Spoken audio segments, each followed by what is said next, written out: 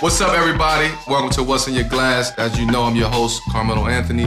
Before we get going, let's first welcome today's guest. You guys may know him as an acclaimed director, writer, producer, whose latest film, King Richard, as we all know, portrays the life of the Williams sisters and their father, Richard Williams.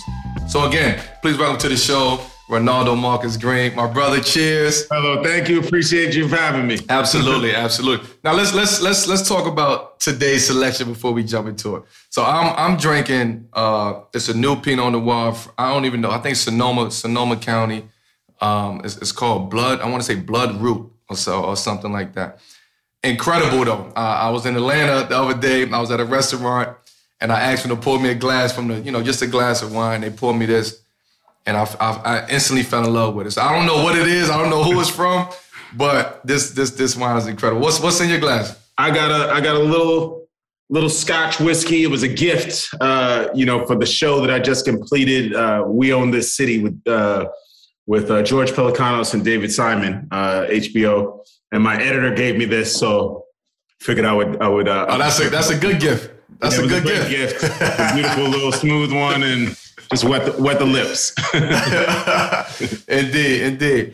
Let's get into it, man. Your upbringing, right, was anything but, I would say, linear before becoming a filmmaker, and we'll get to touch and to each of those stops first. But what was it like for you? I was born in Brooklyn, in Red Hook, so I know what it was like for me growing up in New York.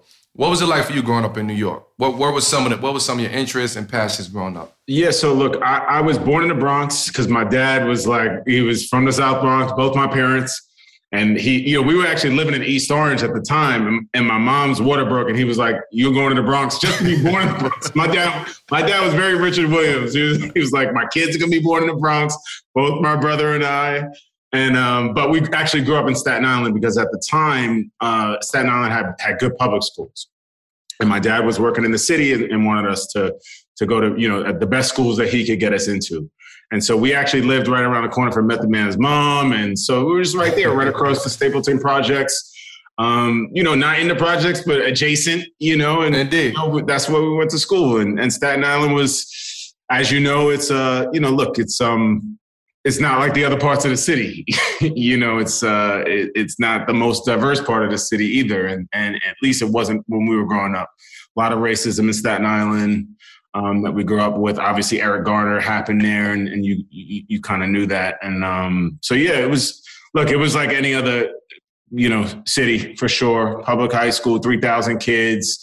And we were just trying to make our way, single parent household. My father raised us, Black father, older brother, and that was the thing. But my father was like raising in his mind a baseball player. So like that was my first, we were on the baseball field playing 3 different leagues, and we got pretty good. I played college ball. I had 2 major league tryouts. It just didn't work. A D3 walk-on, not great grades, and didn't have the coaching or the infrastructure to really take it further than that. And then it was, get a job like everybody else. And so that was sort of it. We, humble beginnings, good teachers, that New York City life, but we had good parents and we had a father that was there, and we were very lucky for that. He preached education, made sure that we got that. And I had so many other friends that didn't have fathers in the house. And went left, went other ways. And so we were lucky. We were lucky, like literally like my best friends and people that I know that didn't quite make it out, and took very different paths. So, it's tough to know that you grow up with folks that didn't have pops or moms there or somebody in the house to guide them, that after school program that, They found after school in other ways. We absolutely very, very blessed to have that. And I had an older brother in the household that was, studious and went to Dartmouth and did the right thing. So I had a path, folks that were guiding me in the right way. So I was blessed in that way for sure. So did sports play a role in your life growing up? I mean, I know you said baseball, but what I played baseball is my first love, and I think that's the Puerto Rican side of me that I gravitated towards baseball before basketball. But what was baseball it for you? Was that like, okay, this is my way out. I'm locked into this at a young age. What was that like? Yeah, so that's funny because my mom was Puerto Rican. So, for sure, baseball was like what I thought I was going to do. Like legitimately at some point in high school, because our high school team was actually really good. And we went to the city championship for New York where they shut down the school. You play in Yankee Stadium. I was the number 4 hitter on my high school team. So, I was like playing as high as I could go in New York City sports. And then, when I went to college, I didn't really have a position. I was the backup catcher to the number 1 catcher in the state. So imagine I'm really good, but there was just somebody a little better than me, So I had to find a position. So I was a catcher converted into a pitcher in college. So I had a live arm, and so I was throwing pretty hard. Got 2 major league tryouts, Mets and the Reds. So I took it as far as I can go, with the resources that we had. We didn't have any money, but so there were no like camps. My dad wasn't paying for the $3,000 camp. No, hell no. There wasn't. Yeah, there was the wall. You want to throw the ball in the backyard, like throw it as hard as you can. He did the best he could, but we just didn't have it. But there are no regrets. Like I think I don't know. You're a professional athlete, and there's just a different grind to that life. A travel, you go where the teams are, you go where the league. Like it's a very different way of life, and I don't think anybody really is prepared for that part of the sport. You just want to play, but it's like, no, nobody just plays. Like there's all this other stuff that you have to deal with as a professional athlete and what goes into actually playing the sport. And I don't know if I was really like prepared for that part of it. That's a life commitment into being that. And I'm just happy that I had that foundation, because I think being an athlete is how I approach directing. For sure. It's how I approached teaching when I was teaching, and it's how I approach every job I've ever had, was being a quarterback of a team, or how I'm going to lead this team to a championship, just that mindset. And so I think I love having that background, as an athlete to, because I think it's helped me in everything else that I've done in life, for sure. Facts. Absolutely. Moving into the film space. Your brother, Rashad, was a filmmaker who eventually convinced you to leave Wall Street. I want to make sure I got that right, though. Yeah. I want to make sure I got that right. That's right. Explain that. How did that go down? So, look, my brother was always like, just this, like, to me, he's the God, right? Like he was everything I ever wanted to be, or be like. I would wear his clothes or wear his shoes, like put ketchup stains on all the stuff, like, just older brother crushing it. He was always 3.5 years faster, bigger, stronger, right in your face with all of it. And it was amazing because he was telling our stories. So he went to Dartmouth, started studying drama, and then went to NYU and became a filmmaker. And of course, once he started telling his stories, he was telling our stories. He was reaching into the family and these were also shared experiences that I knew about. And I didn't think there were things that anybody else would care to hear. Right. We don't see these. And so once I started to see that there was a pathway towards actually making it as a filmmaker, I thought, like, man, that's the closest thing to being an athlete. The closest thing to being an athlete is being a filmmaker. Like, the freedom of life is the freedom to choose, like the freedom to create. And I thought, okay, let me just see if I could even get into film school. I don't even know what that means. And so I remember like using my office on Wall Street to make a little short film. My brother was doing sound. I submitted that short, and sure enough, I got into film school and said, you know what? Look, I'm 27 years old. I don't have a wife. I don't have any kids. Like, why not? Let me try. The worst thing that comes out of this is an education from NYU. Right. That's a pretty good fallback plan for me. That's actually a great fallback plan when you really think about it. Yeah, and that was it. So I bet on myself, and said, look, I'm going to take on this crazy student loan. It was crazy. It was like 300 plus. And I was like, man, I don't know how I'm going to pay it back, but I'm going to figure it out. And I have to bet on myself right now, because if I can't make $300,000 with 2 master's degrees, then I don't deserve to be doing. You know what I mean? Like that's the kind of mindset. I was like, look, that should be chump change. Right. And sure enough, look, it wasn't chump change. I definitely had to work with a couple. No, of course not. But relatively speaking, when you look at it like that, where I see myself and what I think I can do, it should be just an investment in myself and life at this point.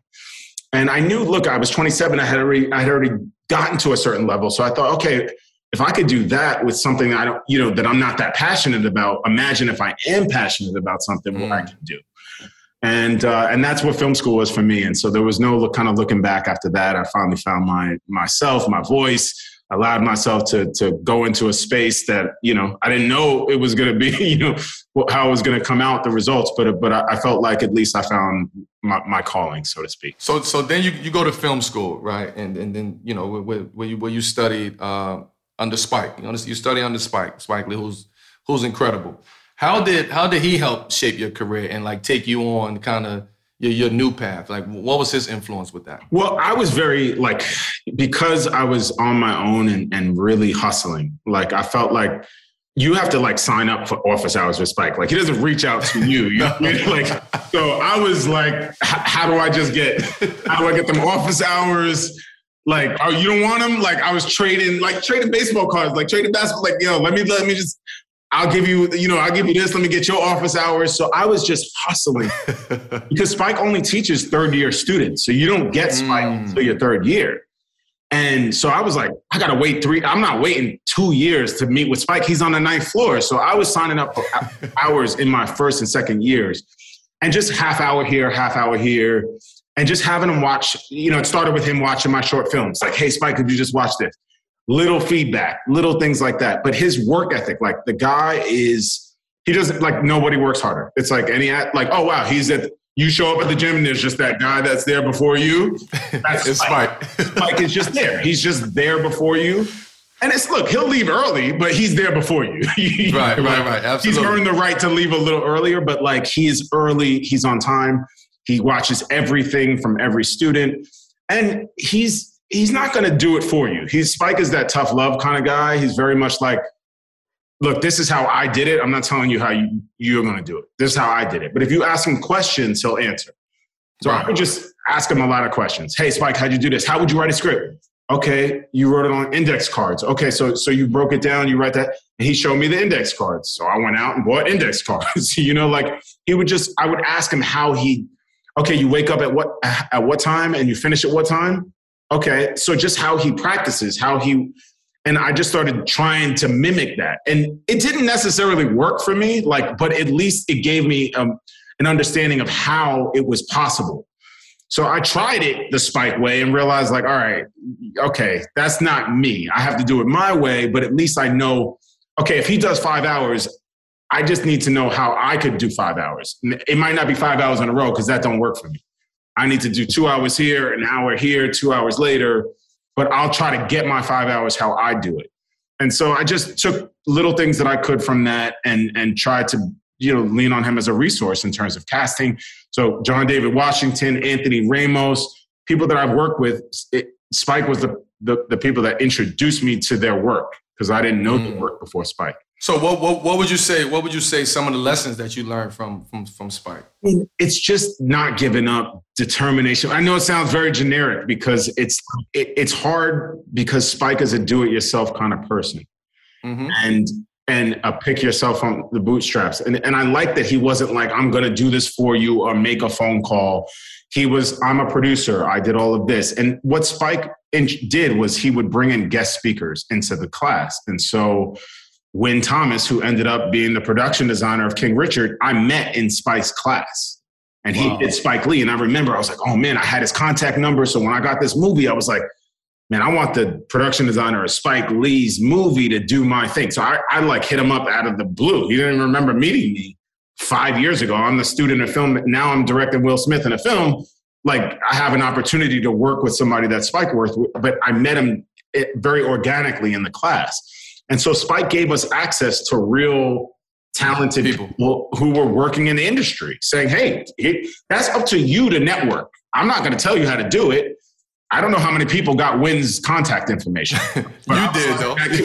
Wynn, what's up? Like one day I might be able to get tickets to sit on the floor. You know what I'm saying? Like, I'm going to hustle. And that was just the attitude. So Spike was just a great resource and a mentor in a way that, like, I don't know. I could ask him anything and he'll respond.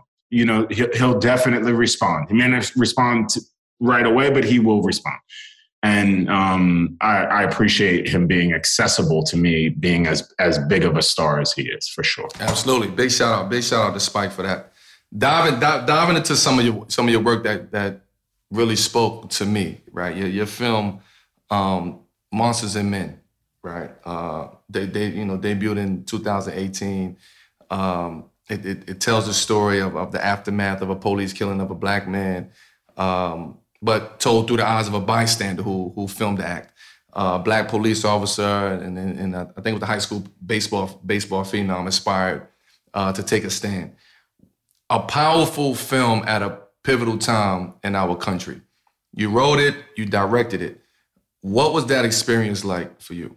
Yeah, it was, look, a lot of those characters were based on my real life. Like the baseball player was a combination of myself and my brother, and so I kind of created a character. The police officer was sort of loosely based on my father, who worked for the Department of Investigation. He had a gun, he had a shield, but he was also a black man, so I understood that experience. And I also delivered pizza where Eric Garner got killed. So I knew very well that experience. And so I created a story that spoke to me in my community where I grew up, that I was hoping that could have, universal appeal, right? Like, this is happening in cities all over the country. It's basically happening all over the world, but definitely in America at an alarming rate. And we got to do something about it.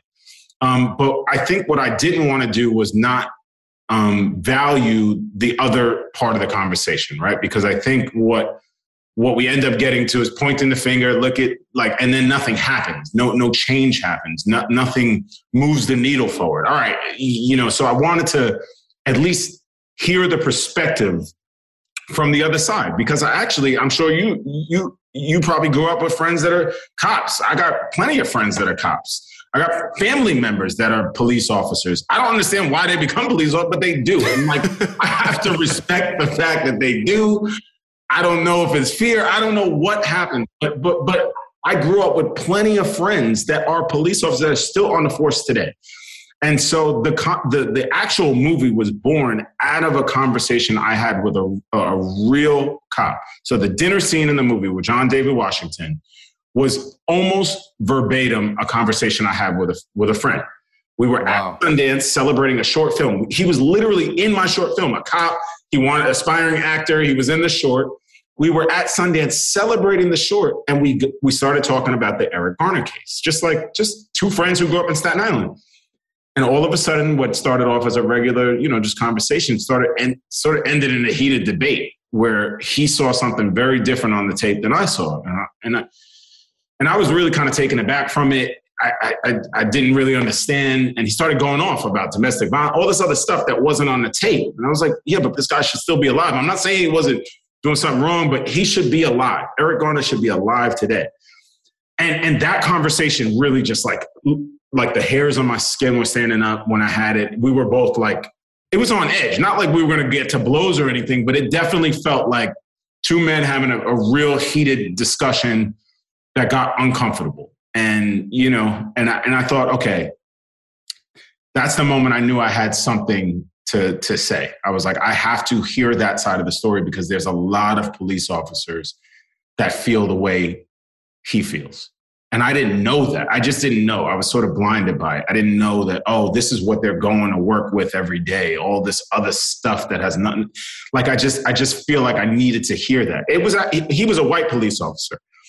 And I just didn't want the conversation to be black and white. So I ended up, I thought it would be better for the film to hear it from a police officer's perspective. Forget And if I took the white out of it, if I cast a black person to play that role, it would be about the issue. It would be about the issue of policing rather than, oh, it's a white person that doesn't like I just didn't want to get into that. I wanted to talk about the gray area that we often just don't see on film. We don't hear that side. We don't hear the perspective. We don't see how these things affect multiple communities. Anthony Ramos plays the Latino character. I've got John David Washington, the black character. And I just wanted a conversation to be had around what's happening in our country. And that's what the film is set up to do, is just spark conversation. It's not to solve anything, but it's certainly to have you engage in meaningful conversation around things that need to be addressed in our country. And uncomfortable conversations too, because a lot of times we don't want to have those uncomfortable conversations. When you see two men having a uncomfortable discussion, somebody from the outside may interpret that as, a fight about to break out, blows about to break out or something, but those conversations is needed, especially by men. When you have two men having a real discussion like that, it's impactful at the end of the day, because I see where you coming from, you see where I'm coming from, but I'm still standing on what I'm standing on, and you standing on what you standing on. Exactly, but where do we go? What's right, the absolutely. Of that? And that's absolutely where I feel, and look, as a country, that's what it is. We've created, Mets versus the Yankees, where it's like, well, that's not how, that's wonderful when you're watching a game, but this is the game of life. Right. You know what I mean? After we take the jerseys off, we're still human beings, and we're not rooting for just one team anymore. It can't just be a blanket. If I'm a Democrat and my we're not doing the right thing, we can't just ignore the fact that this thing's wrong on both sides. We both can absolutely find some common ground. I don't know what it is. Maybe Obama thinking or whatever. There's got to be some common ground we could come to, rather than just being so polarized. And I hope the film, hopefully it will have a second life. It didn't get out there in the way that I wish that it could. It was a little muted, but yeah, look, it certainly opened up doors for me personally as a filmmaker, which is great, to be able to support my family. But I do think, I wish that the film will have a second life, and maybe people will go back and say, maybe there is more here. There was something that he was trying to do that is still very relevant today. Well, I mean, it did win the special jury award for outstanding first feature at Sundance, so it did something for you. No, for sure. Personally, it's good. But if you won MVP and your team lost the chance, it's not. It's bittersweet. It's bittersweet because certainly, yes, I certainly have. It opened up doors that never would have opened for me in incredible ways. But as you know, your legacy is defined by your championships and the teams you play for, ultimately that's what having a career versus a job.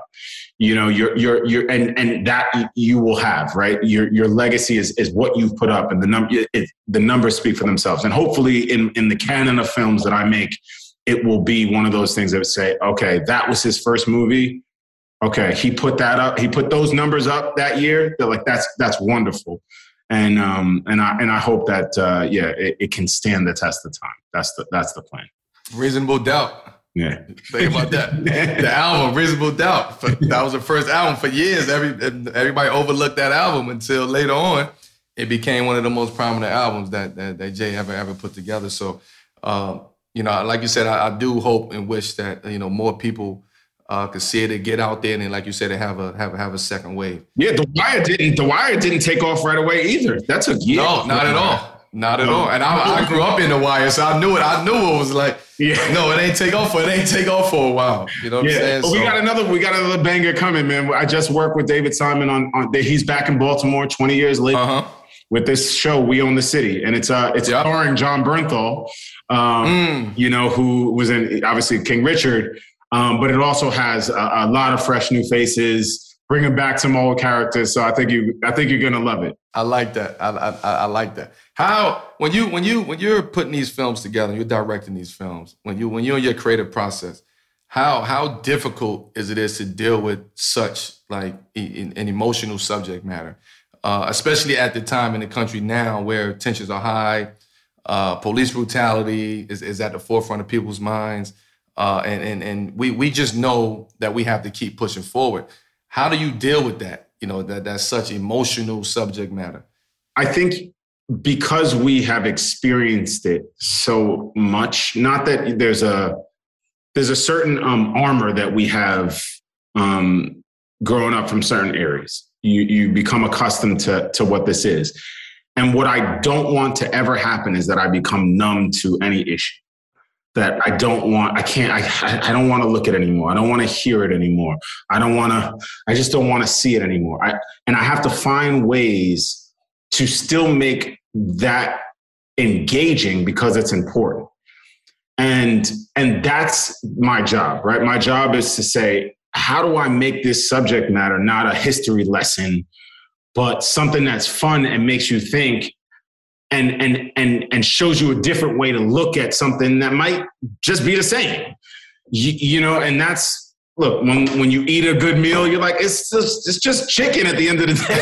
It's the flavor, it's the sauce. It's like, yo, that was the most banging chicken. It's chicken. Right.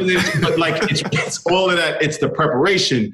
And so I just try to think about like our stories in a way that there's always a new, fresh, exciting way to deal with these subject matters because it is important. But yes, we have to find new ways to engage with it. Can't keep telling the same story in the same way.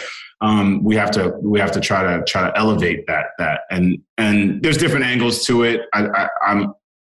It's my job to continue to be a voice in the community. That's it. That's how I feel. I'm just one voice. Spike's been doing it for 30 years. I'm the next generation. It's my job to do it until somebody else does it behind me or alongside me. And I'm all for all the other filmmakers doing it and tackling it in their ways. I think there's room for so many of us.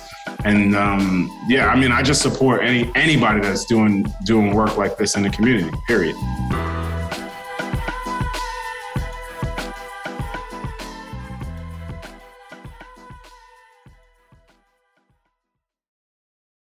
Before we switch it up, you have so many projects to talk about, but we have to talk about your most recent movie.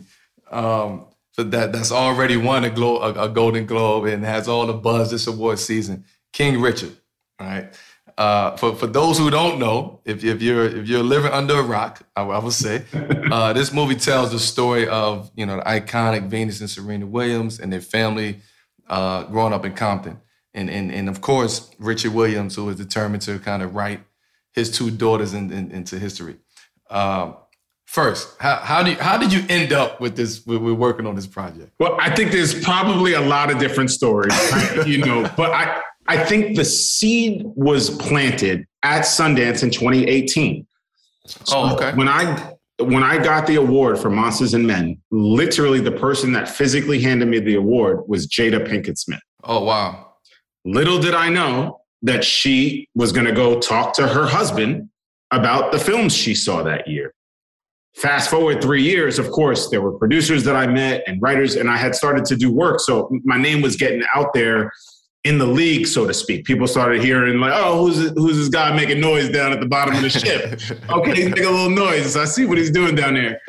And then when I think it got to Will and the short list of filmmakers, my name was on that list.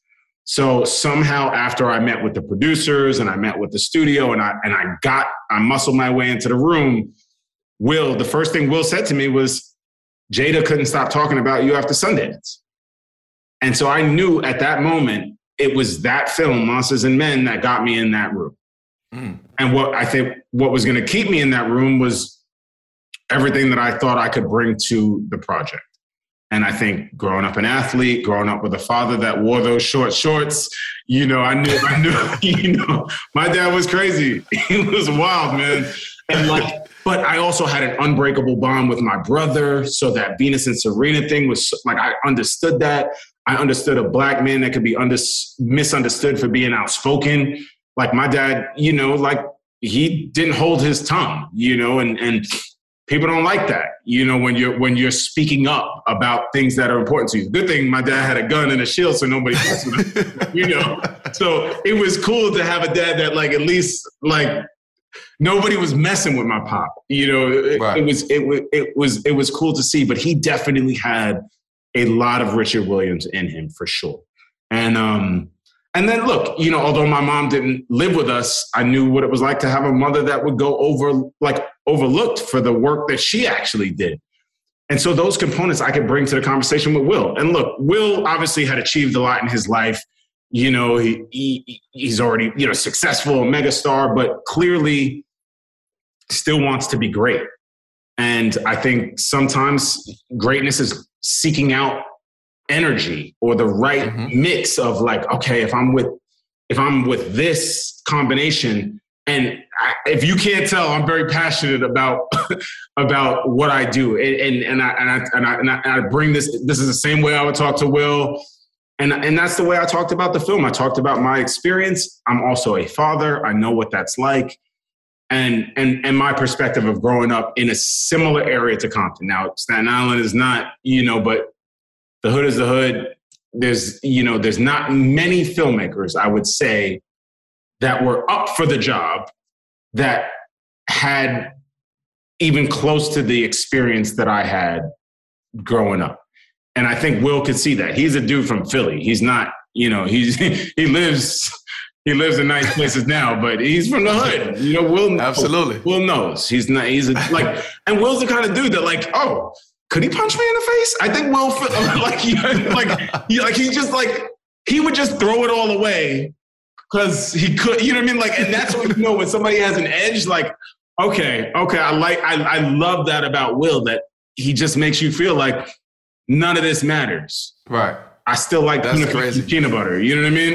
And that takes a special person to be that confident in who they are and within their own skin to approach life that way. Because some people will misinterpret that and come up with some whole other shit. But Will is the best, man. Will's the best. Will's the best. I love Will. He's an incredible human being. And I really, I have not only positive things to say. And beyond just being I've always loved his acting. I thought he's a great actor. I think, look, ultimately it's the roles you choose. And it was a picture perfect role. It was a great script written by a great screenwriter. And it was up to me to not mess it up, actually, because there were a lot of great elements that were already built into this. But it could, look, in the wrong hands, this is a cheesy. Yeah, for sure. It's cheesy. Very well if it's in the wrong hands, it's a bad film. And not like subpar bad. And I think I could say, look, I could bring energy to this in a way that's not going to be saccharine, in a way that's not going to sugarcoat anything that's, that was hard about their struggle, because that's what's important. And also show that there were 5 sisters, man. Venus and Serena did this with 3 other siblings that were picking up. Absolutely. That were hanging signs. We got to recognize the people that go unnoticed. That mom was working, cooking, and coaching full time. That has to go in this script. This has to go in the movie. And I think just being able to flush out that part of the film, because Will is so domineering, he's such a powerful force, but you without somebody to pass to, right?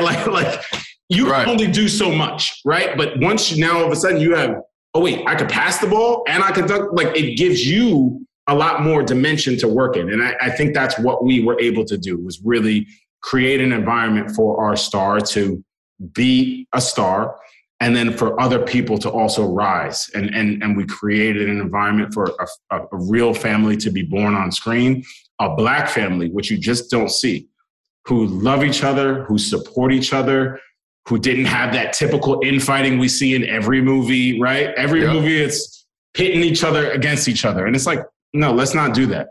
Let's support each other. Let's build each other up, because it's real.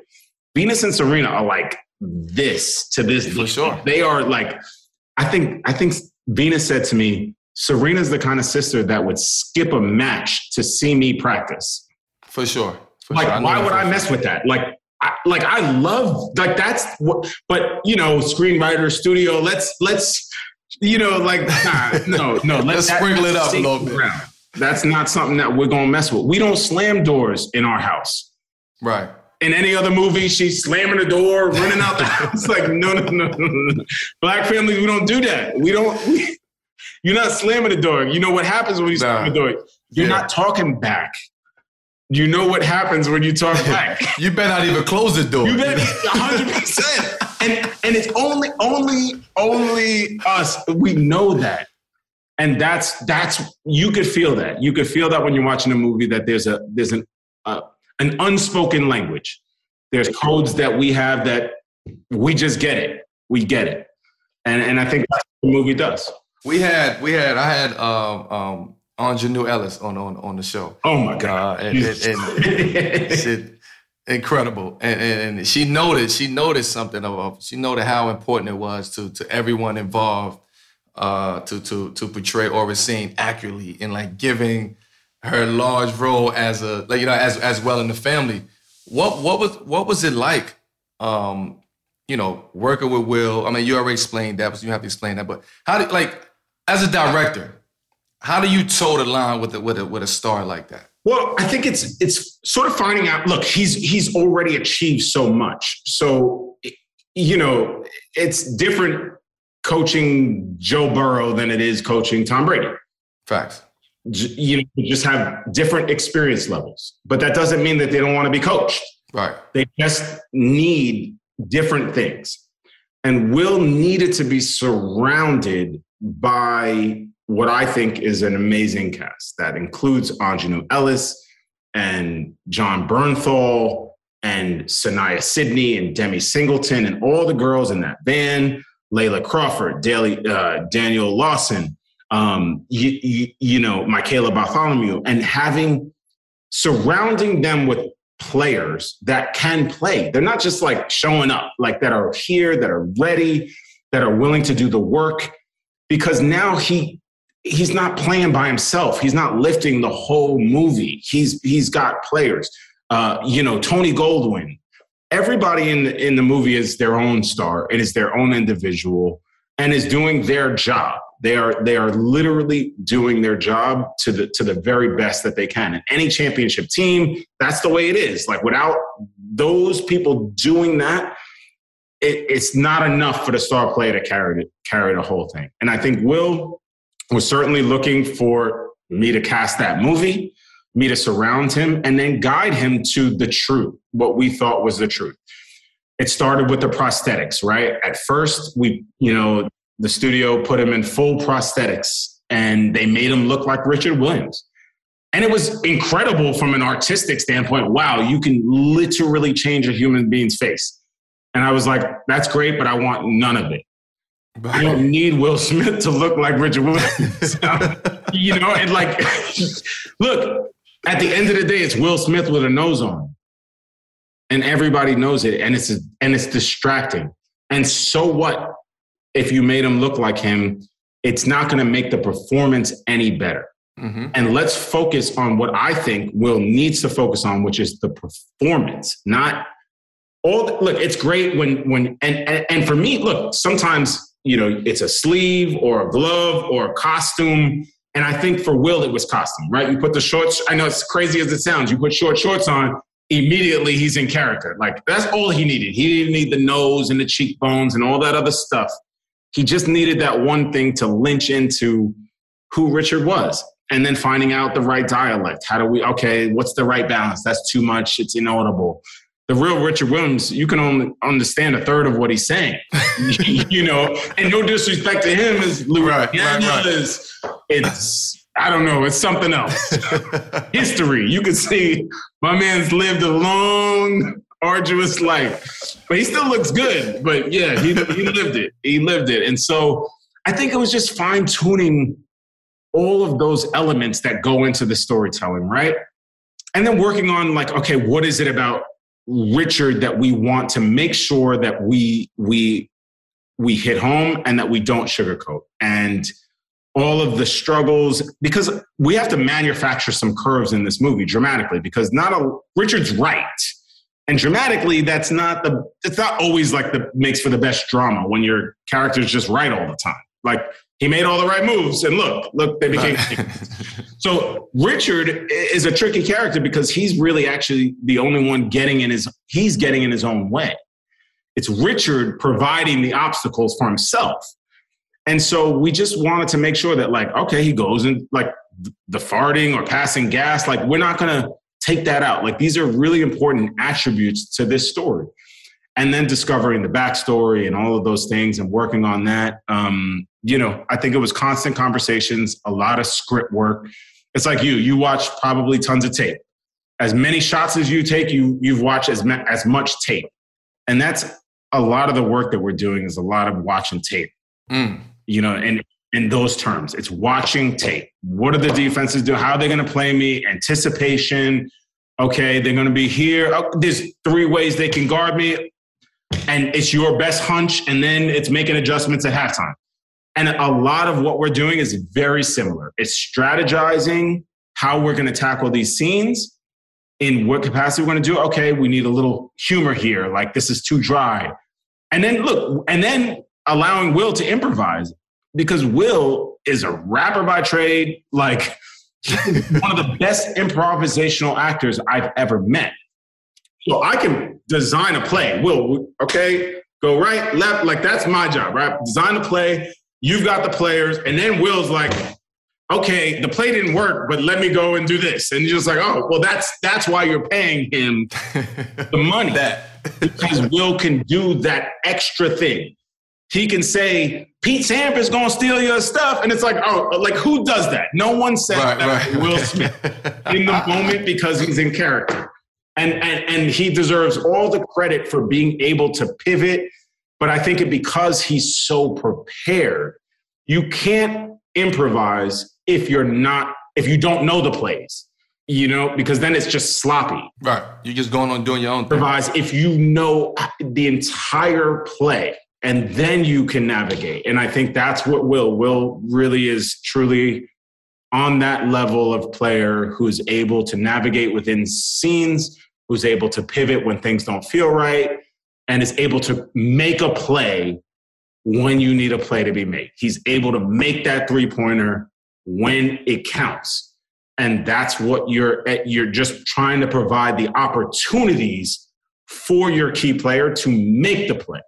That's my job. He makes the right in-game adjustments. That's it. Right in-game adjustments. That's what he does. He makes the right in-game adjustments, and his talent and his skill and his experience, it magnifies all of that. So some people just have it, and he has the it factor. Yeah. And me personally, I think that these are roles that I love to see Will in, because he tap into something totally different. You know what I'm saying? So when you see it, and when you mention the improvise, you can see it. You can see his skill and his talent coming out in the ball game. 100%. And like, that's where I was very impressed, because look, I've pretty much seen every movie. Just as a Black kid growing up, I've seen everything Will's done. Pretty much everything. Good, bad, and different. Like, I still like Will, and I'll just go, all right, he's in it, I'm going to go see it. It doesn't matter what it is, because it's Will. I didn't see Wild Wild West. But other than that, I'll admit, I'm sorry, Will. I didn't see it. I just didn't think it was going to be my thing. I saw the music video. I saw the trailer. But no, look, he's to be 52 or 53 or whatever he is, he has the energy of a 30-something-year-old. He's truly, like, committed to being great. He's not, he just has energy. He has energy, and he wants to be great. I think it takes a desire to believe that you can be, and that you have support in being that. I think if Will showed up and, like, okay, this team, like, you could kind of assess what team you got this year, and then you put a certain level of effort based on what you got. Like, okay, right. Look, this is that kind of year. That's what he brings. He saw how we were building it, and I think it just motivated him to continue to push. And I think when you have Aunjanue Ellis, okay, this is not any act like this. She's a force to be reckoned with. Like, absolutely, unbelievable talent. And when you it's undeniable. You know when, oh wow, I'm in a scene with somebody that's like doing that. There's no greater motivation to come to the court when you have somebody that's doing that. It's like, oh my God, because then it elevates your game. Because now we're really playing. Now we're really being actors. And I think John Bernthal, look, I mean, to go from the Punisher and all the roles that he's done to do this and to be as, chameleon as he is and transform into a tennis coach. I mean, unbelievable.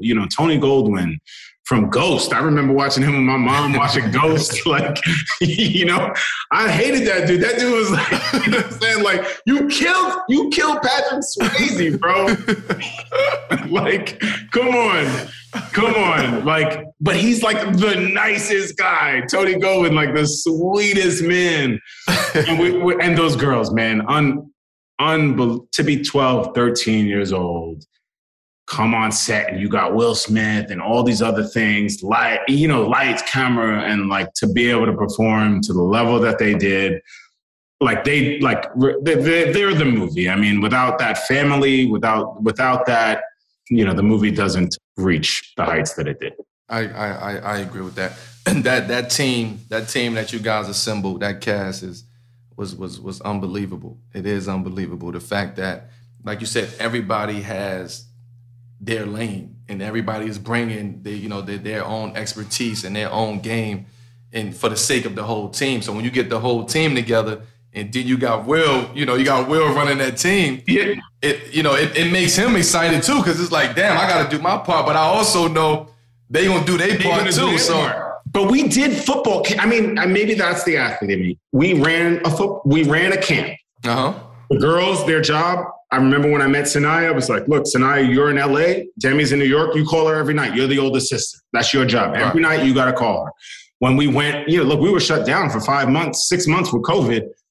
Every 2 weeks, we're going to do a Zoom. We're going to get on. We're going to talk about, and forget movie. Let's just talk about our lives as human beings, as Black folks in this community. Let's band together and talk about what are going on in our lives.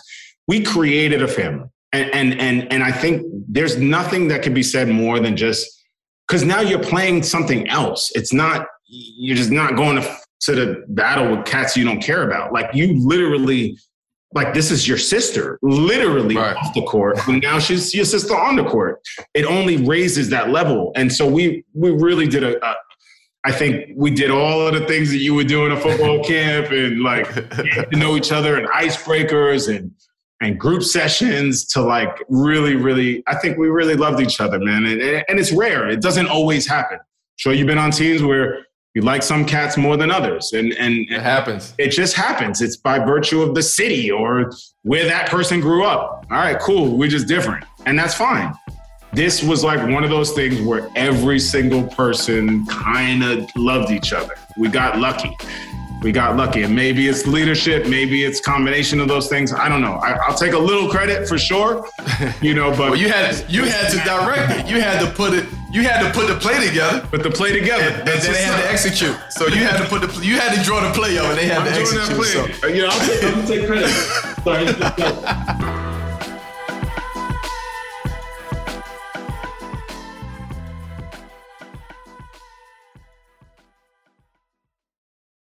But I want to bring it back, kind of full circle before we wrap up. I need to hear, or we need to hear, the audience need to hear, kind of like what you're focusing on right now. Like what are you spending your energy on this year ahead? What else should we be looking, kind of out for and heading into 2022? Yeah, so I just finished a limited series for HBO. It's called We Own This City, written by George Pelicanos and David Simon. Like I said, 20 years since The Wire. They're back in Baltimore. So I think it's a real banger. It's coming out in April. It's starring some really, really amazing new cast. Daryl Britt Gibson, Josh Charles, Jamie Hector, and of course our boy John Bernthal. McKinley Bleacher, if you like Ozark, like there's a lot of faces that you're gonna love. in this show. Dagmara, really, if you like Succession, I can't say her last name. It's like something crazy, but we got some real talented folks in that show, and it's an important subject matter. It's dealing with corruption within the Baltimore City Police, but it's dealing with it in a way that I think shows how far reaching these issues go. And I think that's what George and David do so well. So I'm really, really excited for you guys to see that, hopefully get behind it, hopefully share it. And then I'm attached to write and direct the Bob Marley biopic. Wow. I'm looking for Bob. Right now we're very close on casting him. So I'm working with Ziggy and the family, Sadella and the family to honor their father. I mean, Bob's message to the world, I think, is no more important time than right now. Absolutely. And I think I stand by what as being a revolutionary of sorts. Growing up, my middle name is Marcus, named after Marcus Garvey. That was not an accident. My brother's middle name is Ernesto, after Ernesto Che Guevara. Like, these were not accidents. My father was a revolutionary spirit, and his sons are now trying to pass the baton and tell stories that are meaningful to our communities, Black, Latino, and getting our voices out there and our stories told. So hopefully there'll be a lot more. Hopefully we'll be working together. I know you got some. Man, listen, let's work, man. Let's work. I'm gonna give you I'm gonna get your information offline so we. Yeah, please do. I want to come support you wherever. I'll take the feeds up there. You just let me know. I'll come in. Likewise, likewise, man. I would appreciate that. I look forward to working with you on something for sure. We're gonna bring it all full circle back to what's in your glass and the reason why we're actually here. I just have a few quick fire questions that I like to ask the guests, and we all have to know kind of what's in your glass on some occasions. If you're relaxing on a vacation, what's in your glass? I'm doing a pina colada. I'm just going classic. Okay. Going classic, that coquito. You know what I mean? That's that boricua, that boni in you. That's when it comes out for sure. Bacardi. You know, I'm gonna get that little straw hat. That little, you know what I mean? Absolutely. If you out at a nice dinner at a restaurant, what's in your glass? I'm definitely doing a red wine, Pinot. I'm definitely doing a Pinot, something like that. Depends. If I get a steak, I'll go a little heavier, do a little Malbec. I don't really know. Like, you could give me $2 Chuck, and I couldn't tell the difference between that and like $400. I'll probably choose the more expensive one because it gives you less of a headache. But, whatever looks nice. I like presentation. So if you give me the nice bottle, more than likely I'm gonna like what's inside. Okay, perfect. If you're celebrating. Let me see, the premiere of your film, like King Richard. What's in your glass? Look, what's in your bottle? What's in the glass? What's in the bottle? Dom Perignon champagne. I've always wanted one, but I would say, look, maybe one day I'll get that bottle, or somebody will get it for me, and I'll drink to that. I like a nice champagne. I really do. I stick to the Verve, but I know there's some better glasses out there. So I'm waiting for Will or somebody to say, here you go, son. Indeed, man. My brother, man, I just want to say thank you so much, man, for joining me for a glass today. Reinaldo, and best of luck with everything you have going on right now. Good luck with the biopic of Bob. I'm sure you're gonna tap into something different when it comes to that. So I'm looking forward to that. And just thank you to the audience for tuning in this week. As you all know, please follow, rate, review. What's in your glass on Apple Podcasts, Spotify, wherever you listen to your podcasts at. You can also check the videos out on each week on YouTube. But we're gonna close this out right now with a virtual cheers, my brother. And thank you. I really appreciate you. Keep in touch. All love, Give man. me my email. Indeed. One love. Absolutely. I'll be reaching out to you. Much love.